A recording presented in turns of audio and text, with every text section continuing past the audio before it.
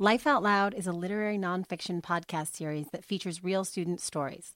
Born in a John Jay College creative nonfiction writing classroom in the fall 2015 semester, Life Out Loud seeks to diversify the perspectives typically shared in the CNF genre. Our project aims to amplify voices seldom heard through artful truth-telling simply because we believe that all stories matter. We make them, and they make us. You can always listen at lifeoutloudpodcast.com.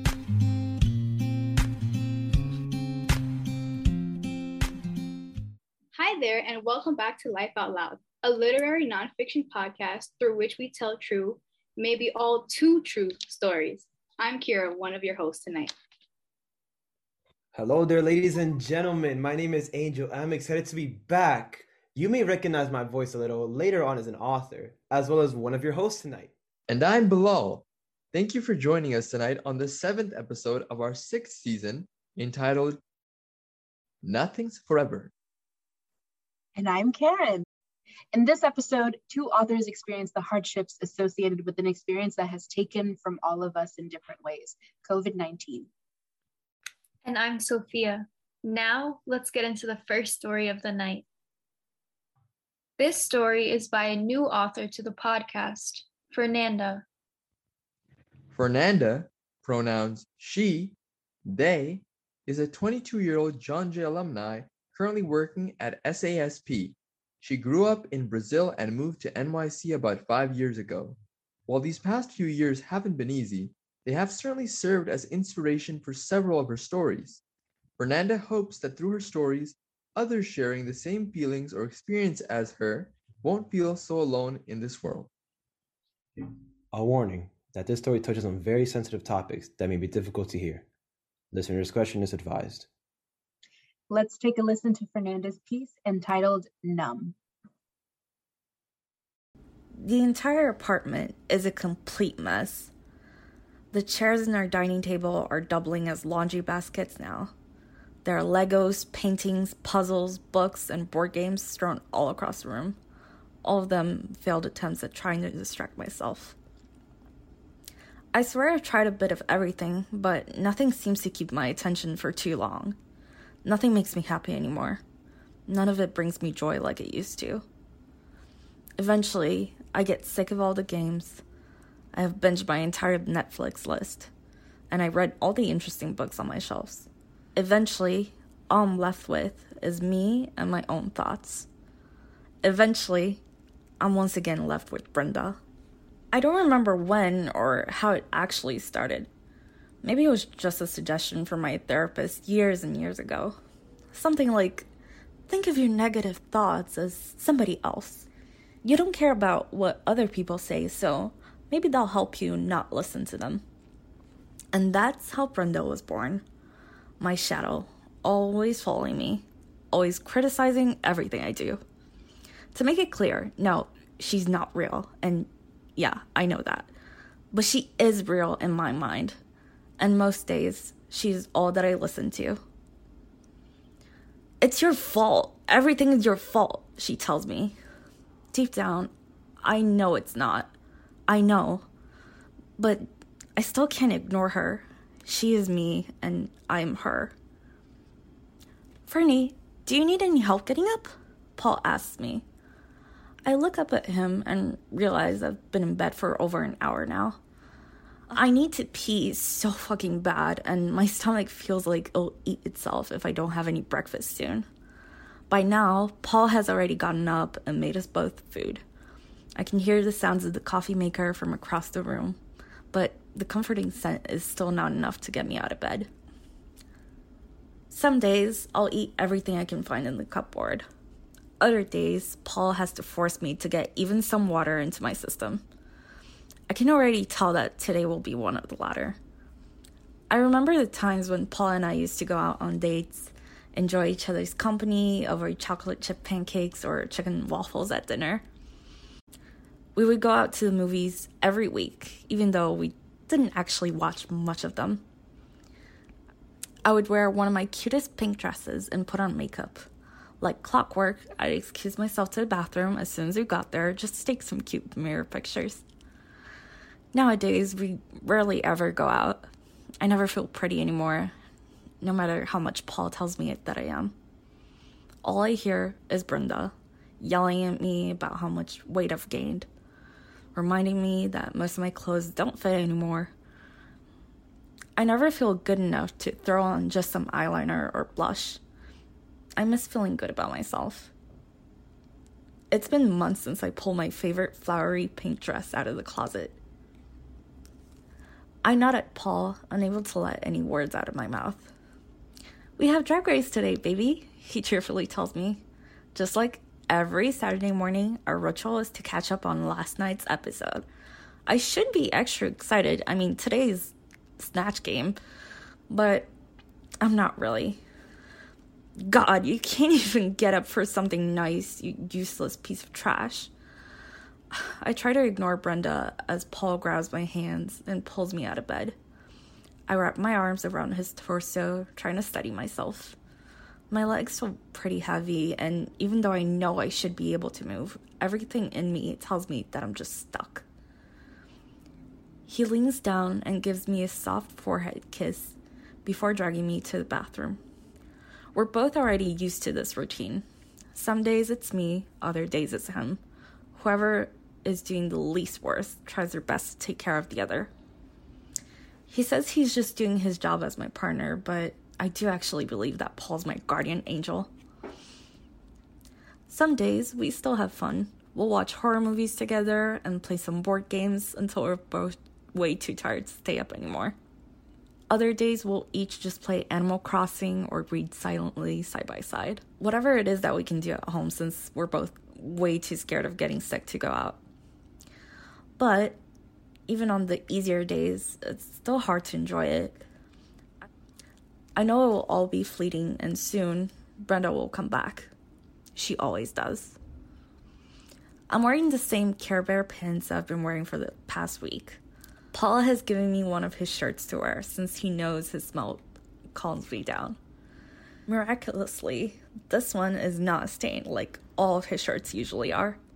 Paul leads me to the bathroom and leaves me with the door still half open. I look at my reflection in the mirror and let out a sigh. Whoever looks back doesn't look like me anymore. Brenda is right. I've gotten ugly. The dark circles under my eyes have gotten out of hand, and my eyes no longer have like the youthful shine that they used to. I look down at the little "Don't listen to Brenda, things will get better" post-it that I glued to the bottom of the mirror. Now, I didn't believe in that sort of positivity when I wrote it, and I certainly don't believe it now. I take a deep breath and shake my head, hoping that it will scare Brenda off and make her go bother somebody else for once. I reach for the faucet, letting the freezing water run.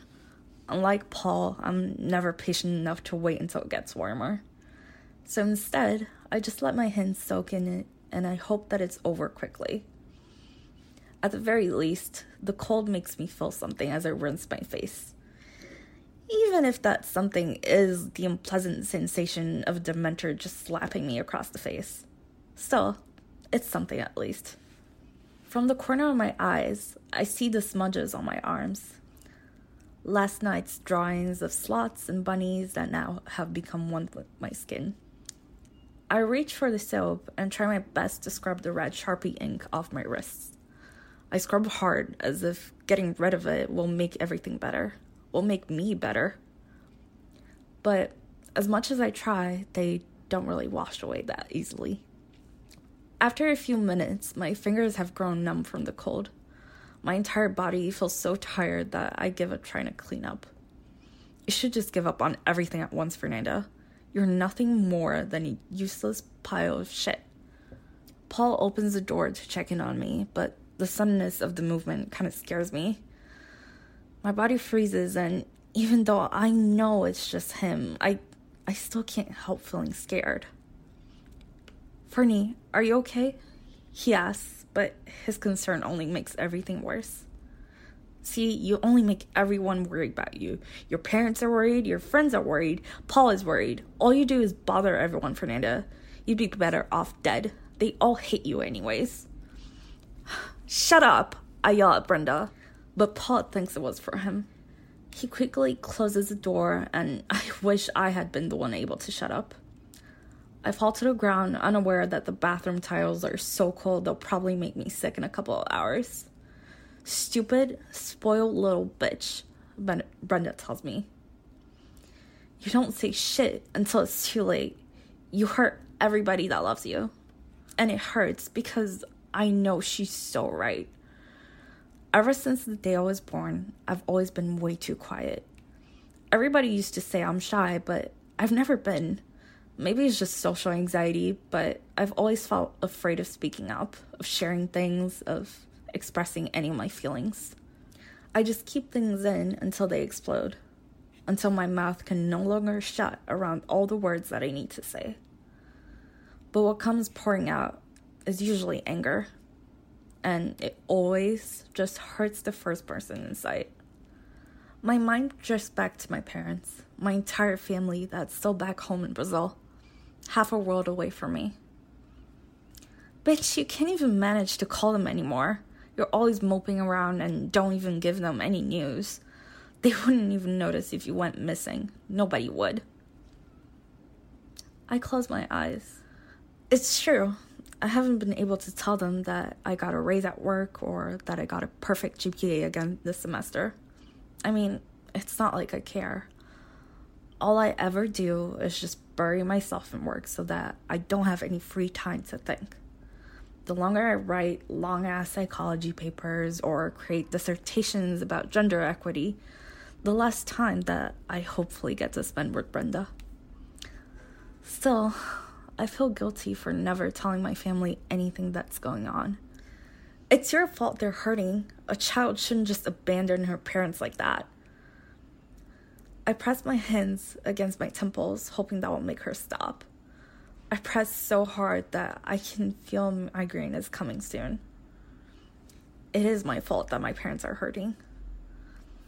I've always known that if I wanted to be happy, I'd have to leave my home country. If I wanted to live over the age of 18 and not just probably kill myself at the first opportunity, then I had to try my hardest to find a place that truly felt like home to me. And I did. Somehow, I'm exactly where I've always wanted to be. And yet, I feel nothing. I should be happy, but I can't even leave my apartment ever since the pandemic started. Every time I try to, I end up having a panic attack. What use is it living in the city that I've always dreamed of if I can't even visit museums or coffee shops or even just go for a walk with my friends? I can't go to the Dunkin' next to my office at 57, and I can't wait for class sitting at the Jaywalk. I miss feeling free. I miss not being so afraid to go out that I have to pop a Xanax just to go out and take the trash. Look, I know Paul doesn't think I'm actually upset at him, but I feel so terrible. Maybe that's why no one loves you, I hear Brenda say. And it's too much. The bathroom lights, the cold hard floor, the thoughts in my head, they're all way too much. I reach for the light switch and turn the lights off. After a few minutes, Paul slightly opens the door and hands me my phone and headphones. I grab his teddy bear hands and I thank him. After I apologize at least 10 or so times for yelling, he comes in and kisses my forehead. It's okay, baby. I love you. He slips my headphones into my ears and hands me Waffles, the giant stuffed sloth he gifted me on my birthday a couple of months ago. As he leaves the bathroom, I hug her tightly, her softness and slight scent of drool calming me down. My breathing is already bad enough as it is because of my asthma, but as I hug Waffles, I find myself gasping for air. It kind of feels like that time I was 8 and almost drowned because I was too scared to tell the other girls that I couldn't swim. Back then, my only friend, Sophia, had been my savior. She dragged me out of the pool as the other girls laughed at me. And Brenda is just like those girls. But Waffles is not. So I try to focus on her soft ferns. By now, it's been almost 3 hours since I woke up. I miss the old days when getting out of bed wasn't so difficult. I used to stretch right after waking up, pick up a cute outfit, and play around with makeup until I found the perfect look to match. After getting ready, I'd have plenty of energy to cook something simple but yummy, like cinnamon French toast or maybe some scrambled eggs. I'd message my dad almost every day to wish him a good work day, or sometimes just to send him a Baby Yoda gift to cheer him up. Before leaving the house, I'd pick the perfect book to read on a subway ride to school. Usually, my choice was between fantasy or a manga, depending on how much I actually wanted to read that day. I know Paul has already set up my meds and breakfast for when I leave the bathroom. Toast, coffee, Lexapro, and Xanax. What a healthy and perfectly balanced diet. Most days, I wonder if I was just giving a placebo. But still, my psychiatrist assures me that my body just takes longer to adjust to it. She tells me it takes longer because anxiety disorders are much harder to take care of than just depression.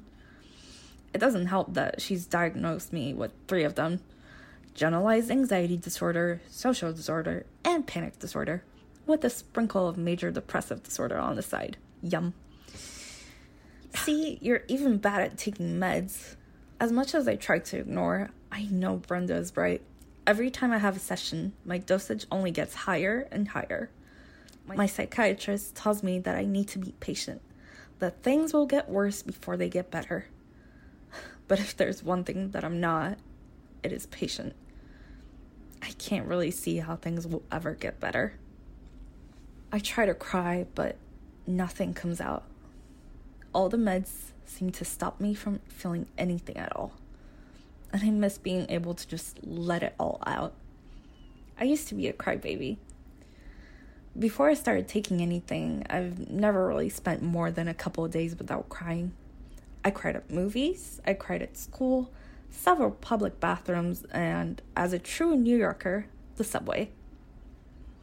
The only place in this entire world that I haven't cried was anywhere in front of my parents. No, I try my best to let them think that I'm strong. If they truly knew how much I was hurting inside, they would never let me leave their home, let alone their country. No, they don't know about Brenda, about the meds, or even about how often I think about ending my own life. The first time I left to New York City for college, I remember how much everybody cried at the airport. My mom cried because of how excited she was for my future. And although he'll deny it, my dad seemed to be crying more so because he was losing his little baby girl. My brother cried too. I think that was because he wouldn't have me around to gossip with, talk shit about our family, or just to pick on whenever he wanted to. Somehow, I was the only one whose eyes seemed to be dry. It was only when the plane landed that I cried. For the first time in my life, I felt like I was in the right place. I felt like I could be myself and cry whenever I wanted to. I miss being that happy or sad. Honestly, I just miss feeling anything at all. I hit my forehead with the ends of my palms where I know it hurts the most. I want Brenda to stop. I just want to make it all stop. Ai caralho. I cuss in Portuguese out loud. I stop and try my best to take a deep breath. Well, as deep as my asthma will let me. I raise the volume on my headphones, hug Waffles a little tighter, and close my eyes. Red Velvet's Kingdom Come lyrics remind me of Paul. We're both complete nerds, we're both queer, and we both share a crush on Orlando Bloom as Legolas in Lord of the Rings. Maybe that's TMI though. Both Paul and I have been through the shittiest of relationships. We both are way too kind to people who don't deserve it, and we both have an uncanny ability to attract toxic people into our lives. We share the same 2 brain cells, and for the first time in my life, I have somebody who actually calms me down instead of making me believe that everything I'm feeling is not valid. Just like the song, Paul still feels dreamlike to me. a fantasy that'll disappear once I open my eyes.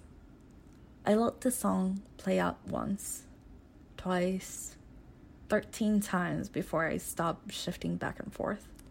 I'm able to open my eyes and stop shivering. I must have passed out for a bit because my neck hurts as if I've been trying to hold on to way too much weight. Slowly, I try to do some stretches. My body is used to the routine that I had for years as a dancer. I skip to the next song, this time one with a more upbeat tempo. I remember learning its choreography months ago in the studio, and my muscle memory instinctively reacts to it. I move my fingers, glad that my body is starting to work a little bit better. I stretch my neck out and it makes a loud crack. 10 more minutes go by and I'm finally able to move a little bit more. I release my posture and stretch out my legs. I call for Paul like I used to call for my grandma when I was little, stretching out my arms and grabbing onto the air like a little baby. He comes over, turns on the light, and slowly pulls me up into a hug. I try to breathe, and my lungs finally seem to be working again. I grab his hand and follow him out of the bathroom. I know that by now my food is already soggy, my coffee is definitely cold. I know that I'll need to take a nap as soon as Drag Race is over, and I know that tomorrow will be the same thing over again. But still, I keep going. Thank you so much for joining us, Fernanda. It's such a great honor to have you here. No, thank you for having me. Of course. Before we get started with this interview, Life Out Loud just wants to recognize that as we are still in a pandemic at the time of recording this episode, the stories about COVID-19 can touch people in unexpected ways. We want to share with listeners that if you or someone you know is experiencing difficulties with the current epidemic, even in the future when it has passed, there are resources available to you. If you live in New York, New York's Project Hope Emotional Support Helpline is a valuable tool for anyone struggling with the effects of COVID-19. We know that everyone processes differently, and crisis counselors are trained to interpret and respond to whatever you may be going through. Conversations are free, confidential, and anonymous. The helpline is available for calls 7 days a week from 8 a.m. to 10 p.m. For a list of more resources, please check our website, www.lifeoutloudpodcast.com. So with that being said, Fernanda, I just want to thank you again for being here and sharing your story with us. It was so beautifully written, and we learned so much about what you've endured. And I just wanted to ask, how are you doing today? Well, I think I wrote the story like over a year ago now, so I've thankfully been doing a lot better since then. But yeah, I feel like mental health is like very much a roller coaster. There are good days, bad days. So today is a good day. That's great. I'm really happy to hear it. Fernanda, your story was incredible. I will say that firsthand. It was incredible. Well, this story, I'm going to say this right now, very eloquently displays the struggles of living in the pandemic. The pandemic hasn't been the easiest time for millions of people. And my heart goes out to those who have suffered in the pandemic, first off. In your story, you mentioned how you experienced fear at the aspect of going outside due to the possibility of getting sick.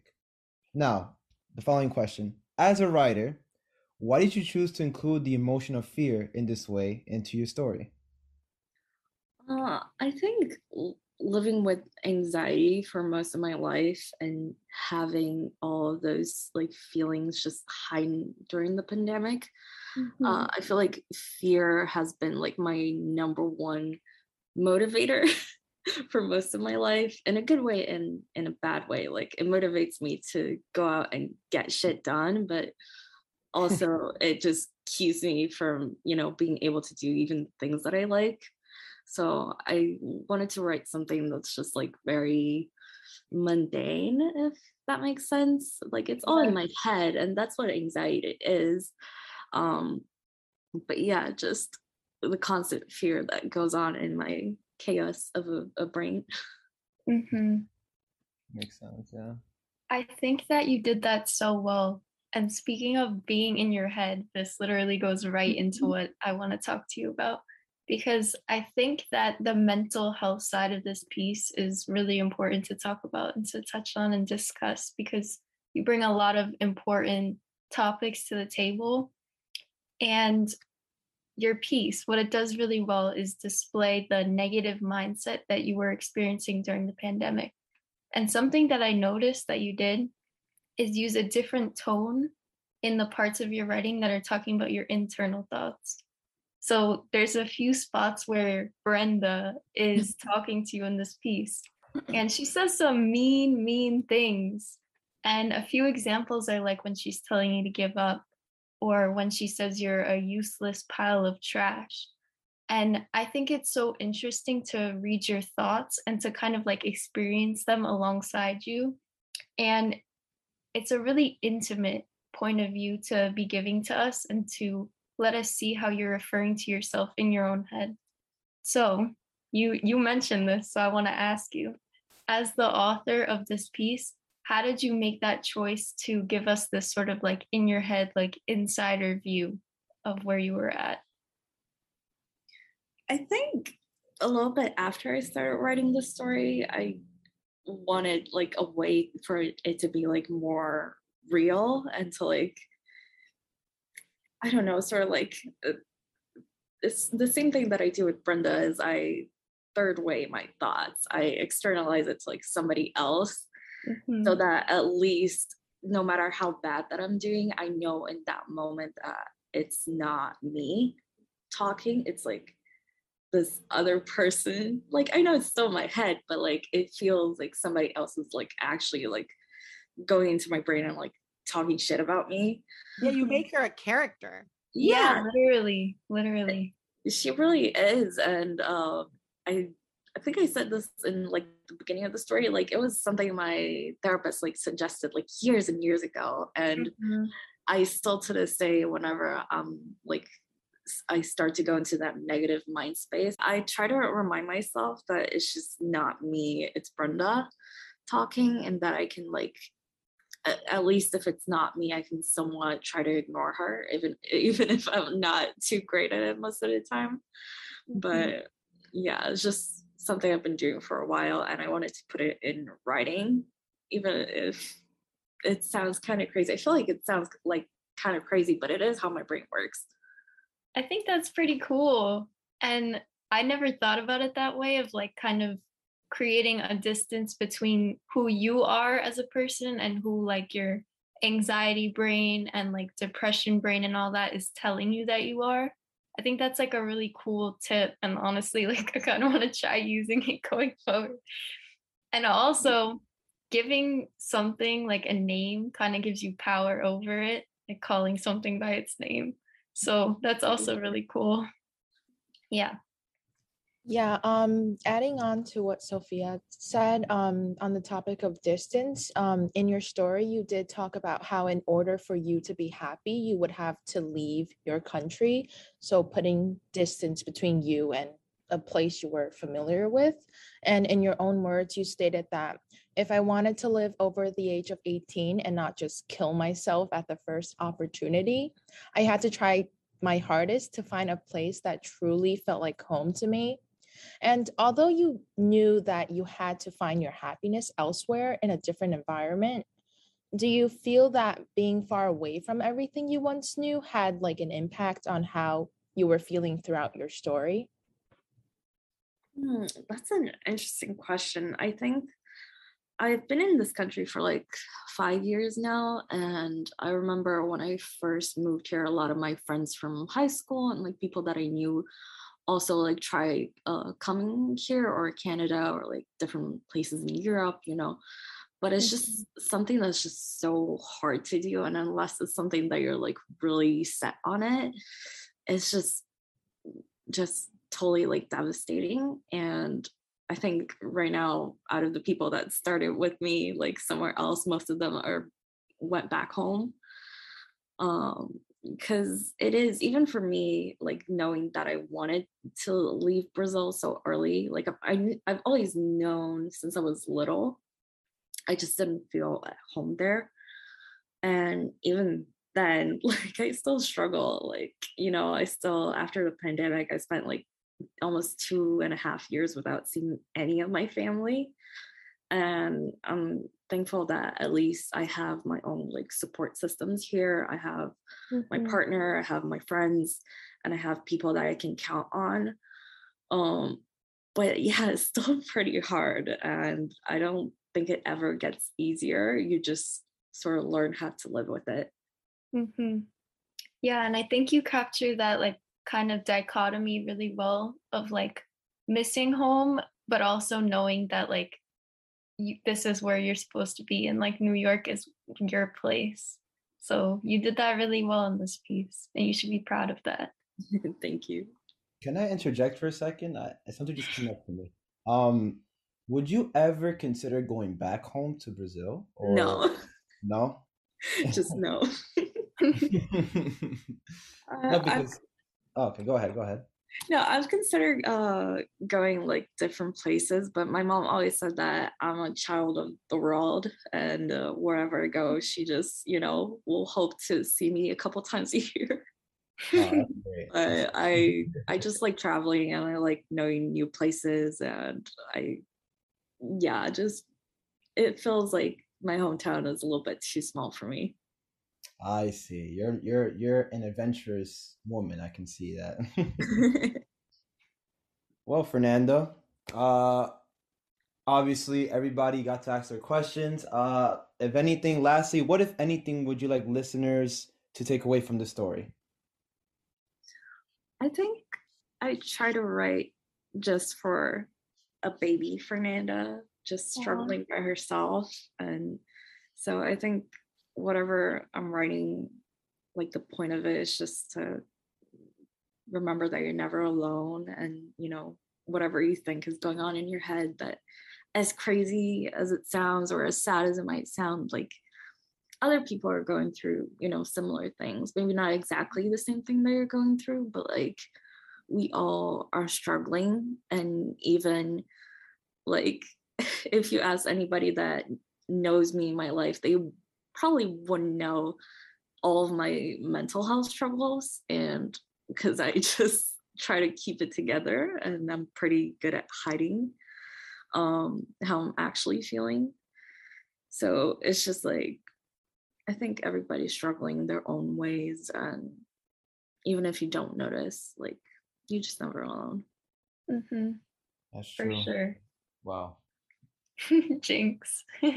Oh man. It's important to keep that in mind, that you don't know what other folks' struggles are, but you know that they're there. Yeah. Fernanda, that's beautiful. And with that, we are so thankful to have you here, and the story is beautiful and very important for our audience to hear. So thank you for coming in tonight. Thank you all. Thank you so much. Thank you, Fernanda. Thank you, Fernanda. Appreciate it.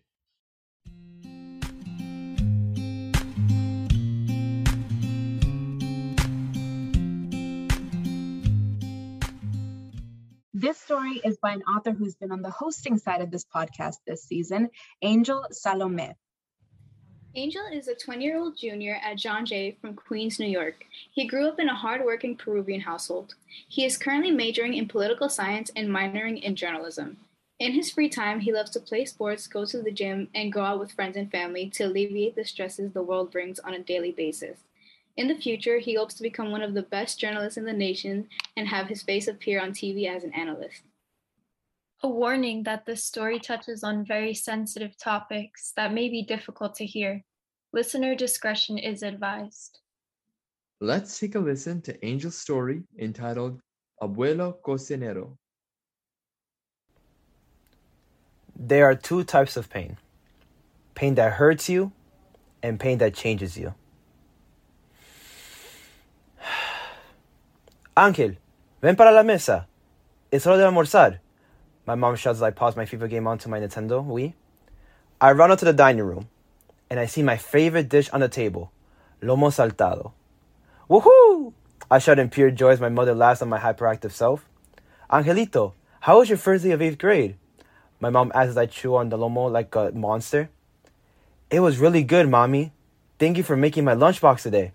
I loved my ham sandwich, I answer as I reach over for my cup of orange juice. From the corner of my eye, I spot a difference in the order of my shelf, which has all of our family photos. My thinking face activates itself as I take a glance at my shelf, and I see the same photos on the first row. The one with my dad and I on the Times Square Ferris wheel, the one with my mom and I on my pre-kindergarten graduation, and the one my sis and I are posing in front of the tree, feeling like Hollywood celebrities. My eyes analyze the second row and immediately spot a stranger. It's the second photo from the left, and I see my mother in her, of course, with her 70s afro, and a tall, old dude. Mami, ¿quién es ese hombre? I asked my mother in confusion, with no clue who this guy is in the photo. My mother carefully grizzes the photo with her hands that are exhausted from cooking for 2 hours and brings the mysterious photo over. She places her left hand on my right shoulder and says, "That old man right there is your grandfather, Papa Eduardo, or for short, Papa Lalo." Oh my goodness, Mommy, I'm so sorry for calling him old, I told my mother as my mother laughs at me. The Asian eyes you have come from him. He is in fact of Japanese descent, my mother says as I stand in utter shock about my grandfather. My mother starts to explain about Papa Lalo's life, including the part where he raised her and my tío all by himself. Wow, Abuelo Lalo seems like a cool person, I shout in utter excitement. Mommy, I have never met any of my grandparents and I really want to meet Papa Lalo, I say with such urgency as my mother carefully places the photo back in its place. Angelito, I know, I want to see Abuelito too. It's been 13 long years without him. I don't have the funds right now to bring him here. Perhaps one day, I will. Be patient with me. My mother responds as I take my last bite of the lomo saltado. As I walk into the kitchen to wash the dishes, I ask myself, will I ever meet Papa Lalo? I want to meet him so bad. I put my binder-loaded backpack on the floor after spending 8 hours of my precious life at Francis Lewis High School. Hola, hijo, ¿cómo estás? My mother asks. Hi, Mommy. How was work? My mother replies. Work was great. Now, Mr. Hungry. Are you hungry? My mother jokingly asks as my stomach grumbles in hunger. Yes, Mommy, I am indeed hungry. What did you make? My mother walks into the kitchen and takes out a plate that is engulfed in green. Tallarín verde con bistec. I shout in excitement as my mother places the plate on the table. The smell of the green spaghetti with the steak engulfs the dining room as my mother sits me down. Angelito, we need to talk about something. I immediately shake in fear and begin to wonder, oh my God, did my teachers call my mom? Wait, what the fuck did I do wrong in school? Angel, stop. It's probably nothing. Nah, it's something serious. My mother slowly utters the words, Angelito, we have great news. All the bad thoughts go out of the window as my picture of an ass whooping with the size 10 sandal fades. ¿Qué pasó, mamá? ¿Qué pasó? I shout in urgency, desperately wanting to know what the hell was going on. Angelito, your father and I have bought tickets for your abuelo Lalo to come to New York. My body pops up from the dining chair like a whack-a-mole and I rush in to hug my mom. Yes, Mommy. Oh, my God. I'm going to finally meet Papa Lalo. But more importantly, Mommy, you will reunite with him after 2 decades. I wish things would have been different. Angel, wake up. It's time to go to the airport. My father shouts to my face. The balloon that reads out, welcome, is floating in the room, just waiting to get to the airport. My mother, excited like a kid on her way to the candy shop, urges me to change quicker. Holy shit. I'm actually going to meet Papa Lalo. But before that ever happens, I gotta tie these shoes, I say to myself as my mother calls a cab. We are on the way to the airport, JFK to be exact. It is 7 a.m, and my hands start to sweat as the nerves start to take over my body like a symbiote that took over Eddie Brock in Spider-Man. Angelito, tranquilo. No te pongas nervioso, hijito lindo. Tu abuelo es muy buena gente, my mom says in an attempt to calm my nerves. My dad is holding my mother's hand, as I, like my father, knowing that the only one that is the most nervous is my mother. I think to myself, after 2 decades, my mother will finally see her father, and I will be there with her to witness this moment. I can't believe it. It is 7:45 a.m. and JFK is packed with people. Hundreds of people are rolling their suitcases along the floor, some speaking in English, while others speaking languages I have never heard of in my life. I see my sister walk through the doors of JFK with my brother-in-law, and she is shaking like a 9.0 magnitude earthquake. Mamá, ¿cuándo llega mi abuelo Lalo? My sister asked my mother. He's scheduled to arrive around 9:30 a.m. My mother responds, trying to hold back her nerves and excitement. It is 9:30 a.m. My family are anxiously pacing around the waiting area, just hoping for those doors to open so that those who come from Peru can start coming out. Then the doors open. My heart goes 0 to 100 real quick like Drake as the people from Peru start flowing out. My family sees the first 10 people come out. Papa Lalo nowhere in sight. Okay, guys, in the second wave, he will be there, my mom tells us as she starts pacing around the waiting area, biting her nails off. The next 10 are coming out. I, along with my family, noticed that there were a lot of Asians coming from Peru, and my mom in her utter frustration said, "Oh my God, why are so many Asian people coming out? Papa Lalo!" My mom screams in utter joy. I turn my head 90 degrees to the left, and there he is, my grandfather standing there with 2 suitcases, getting ready to see her daughter for the first time in 2 decades. My mom runs up to Papa Lalo, and 20 years of missing my grandfather pour out of my mother's eyes, and they both share a hug that marked the reuniting of my mother and her father. My grandfather greets my sister and my father next, each crying in tears due to the very nostalgia that they are experiencing. Then, the moment came. Papa Lalo and I make eye contact. I approach him, heart going even more than 100 at this point, and say, Hola, abuelo Eduardo. Mucho gusto de conocerte. My grandfather immediately rushes in to give me a hug as my family looks on with happiness. I finally got a hug from one of my grandparents, I said to myself as I nervously help him with his luggage. I finally met my grandfather, but would I really get to know him? My mother, father, sister, brother-in-law, Papa Lalo and I sit in the dining room, and Papa Lalo leans to pick up a briefcase. What could be in that briefcase? I ask myself as Papa Lalo opens the briefcase. Papa Lalo pulls out 3 photos. The first photo. This photo was taken in Argentina years ago when I used to go on business trips. Papa Lalo says that I stay in awe at the fact that he was a businessman. The second photo. Guys, this photo is of my nieta Chiarita when she used to have the Dora haircut at the age of 7. Laughs around the environment as my sister hugs Papa Lalo while I say, Dora, Dora, Dora, the Explorer. The last photo. Wait, abuelito, is that me? I ask him. Well, indeed it is, Angelito. Why do you look so shocked? He replied. Well, abuelito, I just figured since you and I had never met each other before, up until this point, you wouldn't really have a photo of me. My grandpa looks on with utter shock in his face. Angelito, of course. I was always thinking of you, even though we had never met, because after all, you're my grandson.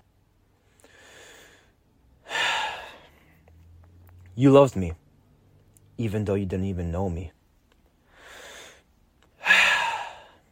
By now, Papa Lalo has been with us for 1 month. Would you like for me to cook some fried chicken for you? My grandpa asks as my stomach grumbles.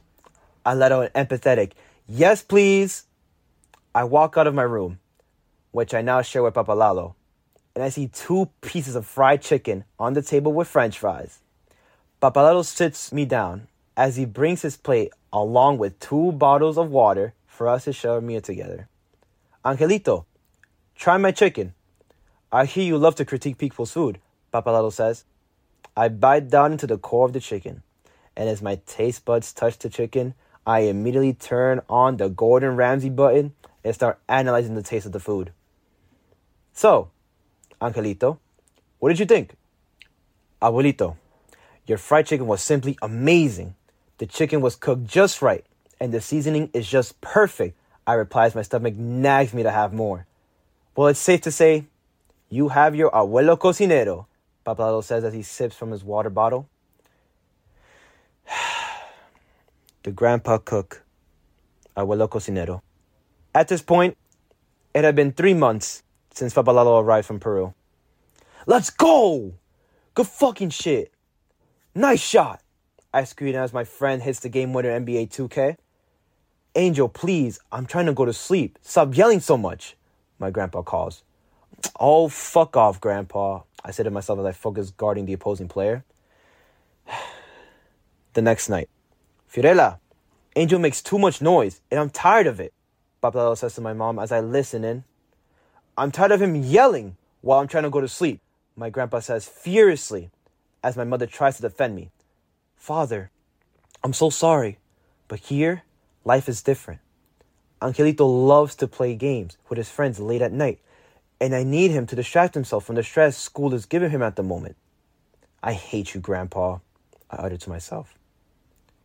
You've taken my room. I can't even play until late with my friends anymore. I wish you would just leave so I can have my life back. My grandpa walks back into my room and immediately tucks himself into bed to go to sleep while I glare at him. 3 days later, I walk in and I see Papa Lalo talking to his family members back in Peru, and I overhear someone ask, "How is life over there?" To which my grandfather responds, "It isn't the greatest because my grandson always makes noise at night and never lets me sleep." I shut off the song All Me by Drake and stormed out of the room and into the living room to watch some sports. I hate you, Grandpa, I think again. You are the one who's making my life miserable with your constant complaining. You aren't even in Peru anymore. Life is different here, I say to myself as I see my mother peacefully cooking in the kitchen. Why was I so selfish? Why? At this point, it had been 4 months since Papa Lalo arrived from Peru. I walk into the house to find my grandfather hanging out. As I look for my PlayStation controller, I glance over at him. It's just us. Should I talk to him? Should I ask him about how life was in Peru? I think to myself. Ding! I get a notification on my iPhone. Yo, Angel, hop on 2K. We finna play some Pro-Am. I immediately hop up with my controller in hand and put 2K into the PlayStation 4 and pull a chair from my desk and join the PlayStation party. My grandpa gets up from his bed and walks outside to watch TV as I load up Pro-Am. Let's get these W's, I shout to myself. Why was I an asshole to my own grandfather? I should have made an effort to know him more. It's 1 week before he leaves. I come out of my physical therapy session, and I see my grandfather patiently waiting outside. Hey, Angelito, how was the session? Papa Lalo asks. My knee is really sore, but it's the type of sore that says that your knee is getting stronger, you know? Papa Lalo laughs and hugs me as he opens the door for me. Angelito, come with me to purchase a lottery ticket, Papa Lalo says. All right, no problem, I respond. We walk into the bodega, and Papa Lalo's hoping he can win the lotto so that he can be rich. Oh, abuelito, who doesn't want to be rich? I say to myself as he purchases his lottery ticket and says, we wait and see if I get rich before I leave.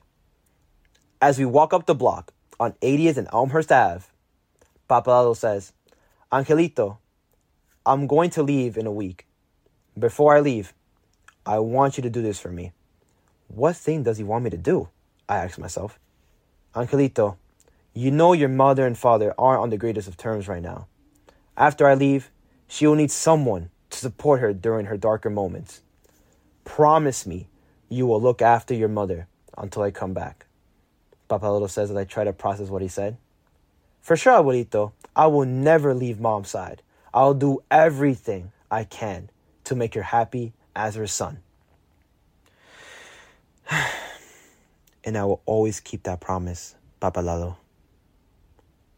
1 week later, the clock hits 9:30 a.m. and I walk into class. "Hey, yo, Angel, what's good?" One of my boys asks as I enter law class. "Nothing much, man. I'm just here waiting to get a text from my sis." "A text about what?" my boy asks. "Nah, my grandfather leaves today and I couldn't make it." Phone vibrates. I slowly slide my phone up from my black sweats and I see a messenger notification from my sister. My sister texts, "Papa Lalo just boarded the plane. He said he will see you very soon and that he loves you." Why didn't I miss school to say goodbye to him at the airport? Why? It's a couple years later, and I'm now at work. It's 7 p.m., Angel. 2 more hours, and I'm out of this fucking supermarket. I utter to myself as I see the floor manager approach me. "Angel, it's your sister. It's an emergency." I quickly close my register and rush to the main office. "Angel!" my sister yells. "Papa Lalo has COVID. He's currently in the hospital where we need to buy him oxygen right away. Please, send me $100. Please." The world around me goes dark as I pull out my phone, not caring if my manager notices, and open up the Chase app and immediately send $100. "Kiara, I just sent you the $100. Stop crying. He's going to be fine.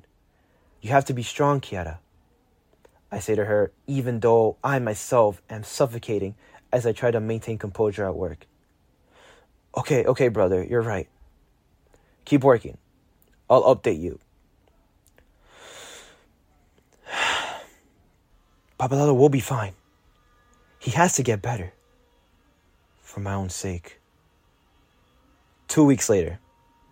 It's 4:00 p.m. on a Tuesday in April, and I am on my last set of bicep curls at the gym and started from the bottom by Drake is playing.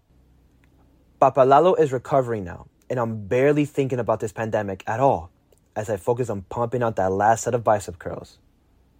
As I am preparing to put down the weight, the Apple ringtone sounds off. It's my sister. "Angel! Papa Lalo!"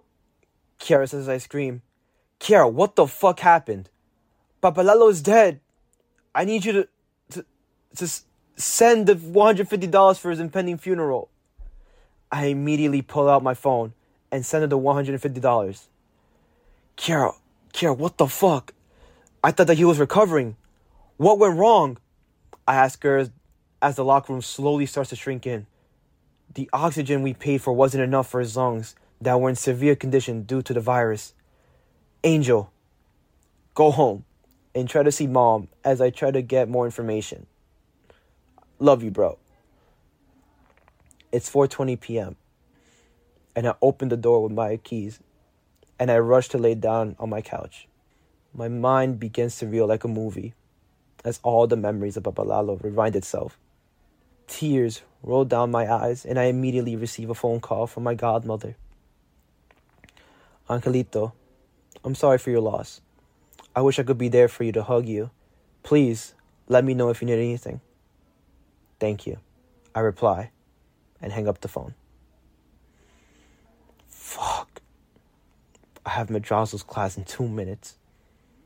Papa Lalo would want me to attend class. I say to myself as I open my computer and log on to the class. I see everyone join the class session with smiles on their faces. And class officially starts. And I have to masquerade my pain as I go through this time period right now in class.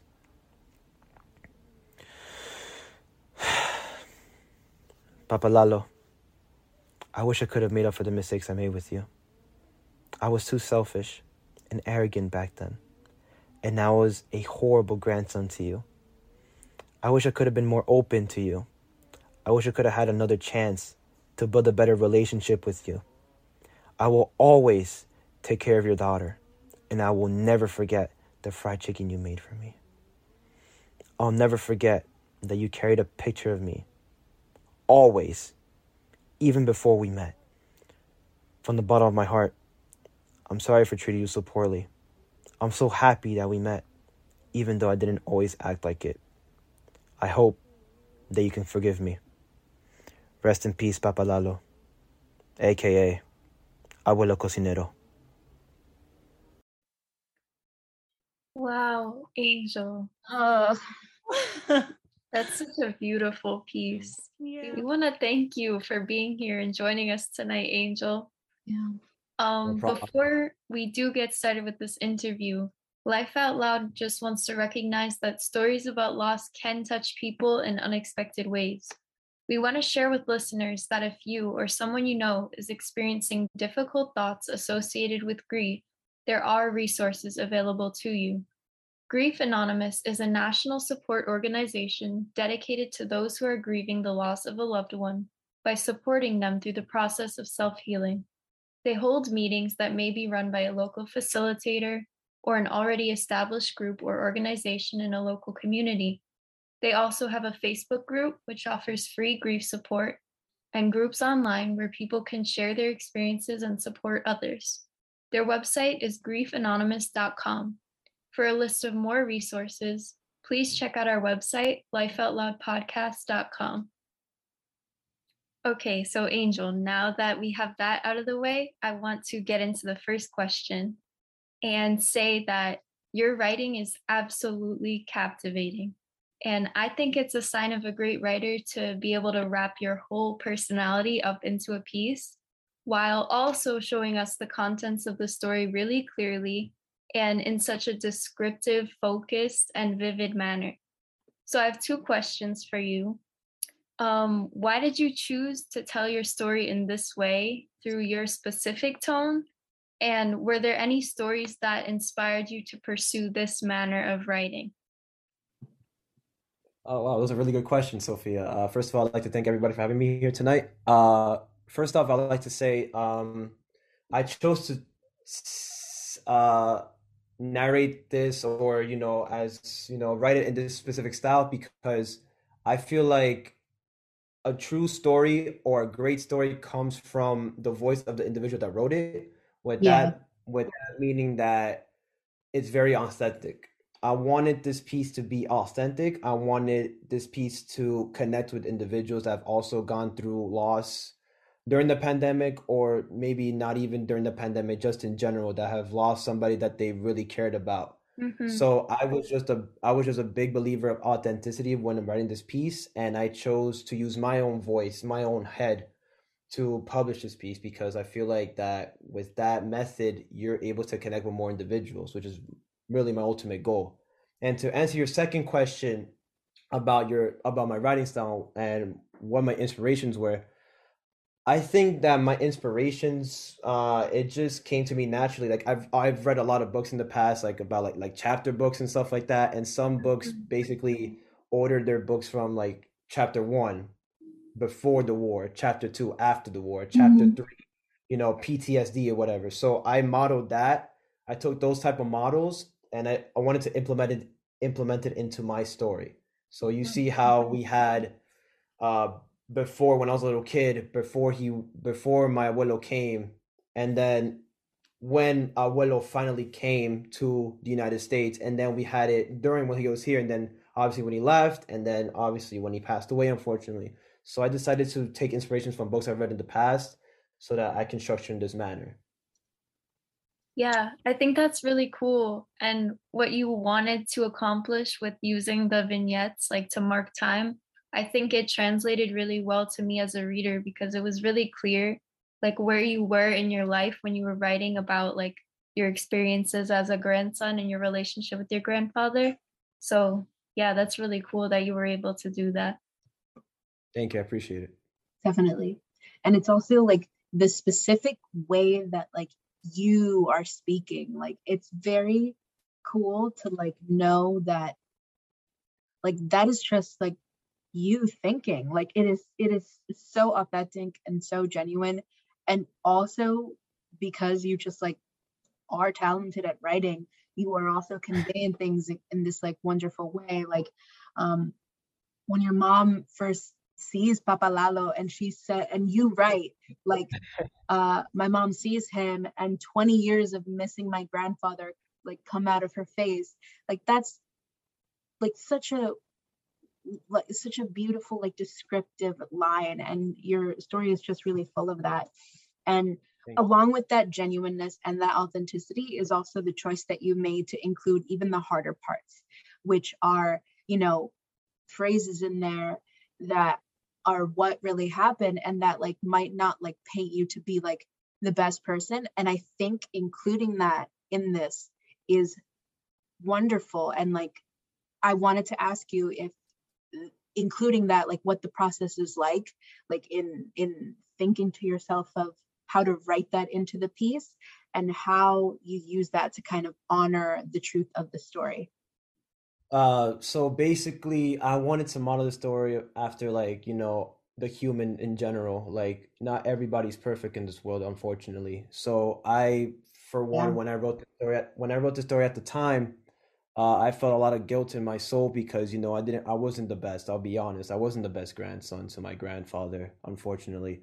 So at that moment in time, I just felt really guilty. So, I just wanted to expose myself to the world that, I am not perfect at all. You're not perfect. No one's perfect in this world. We can make mistakes.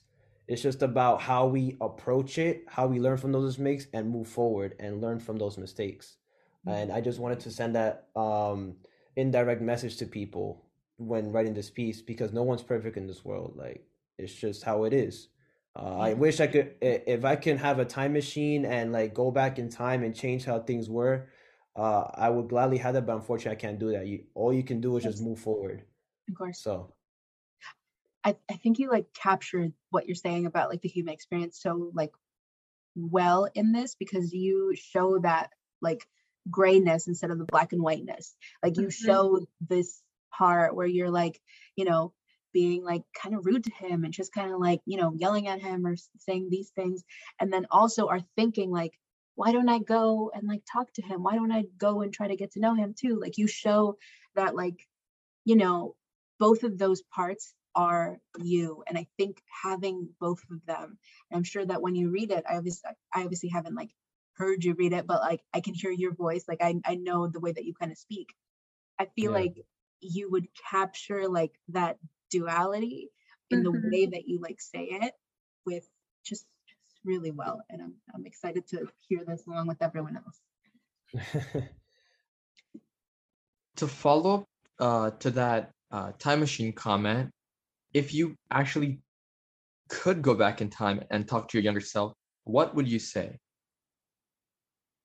Oh, wow, that's a deep question.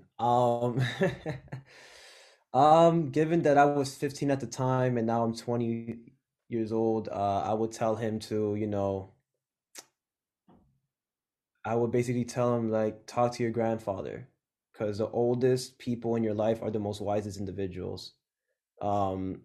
I would tell him that don't be selfish at all, because my 15-year-old self, especially during this time, was a very selfish individual.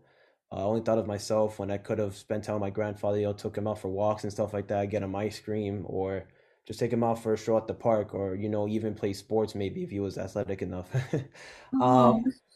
But I would just tell my younger self, like, don't take life for granted. Don't take anything for granted, because one moment they're here, the next they're gone.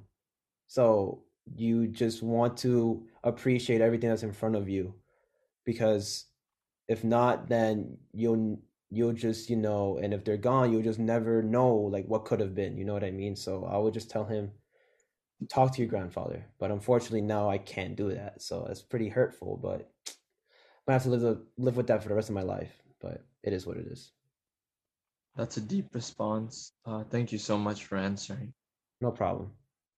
Yeah, Angel, I just want to say, as a reader and a listener, your rawness and honesty it makes listening and reading your story so much more relatable and enjoyable. And I think we all agree that you're such an amazing writer, and the way that you portrayed your story, it was just beautifully written. So with that, I want to know, like, is there anything that you would like your listeners to take away from your story?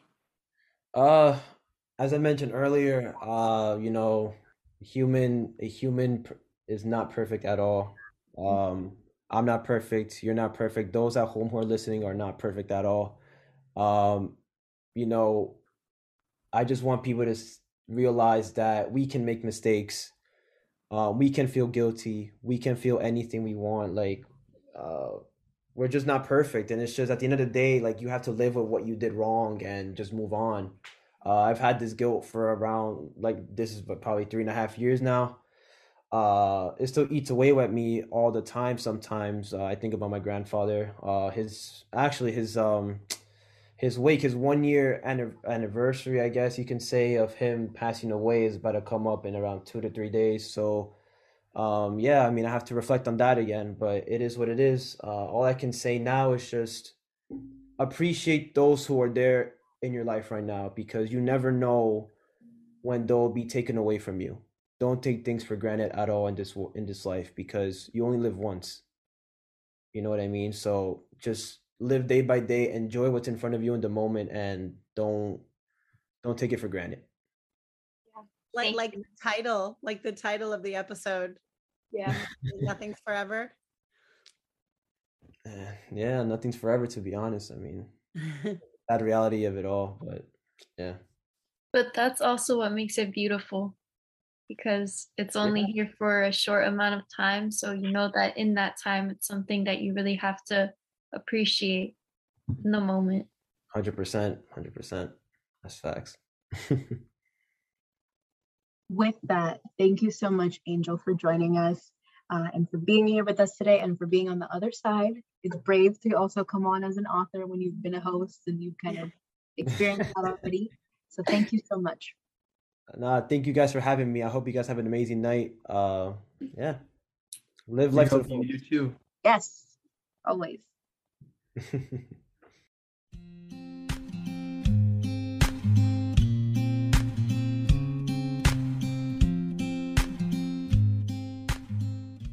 That concludes our 7th episode of the 6th season, Nothing's Forever.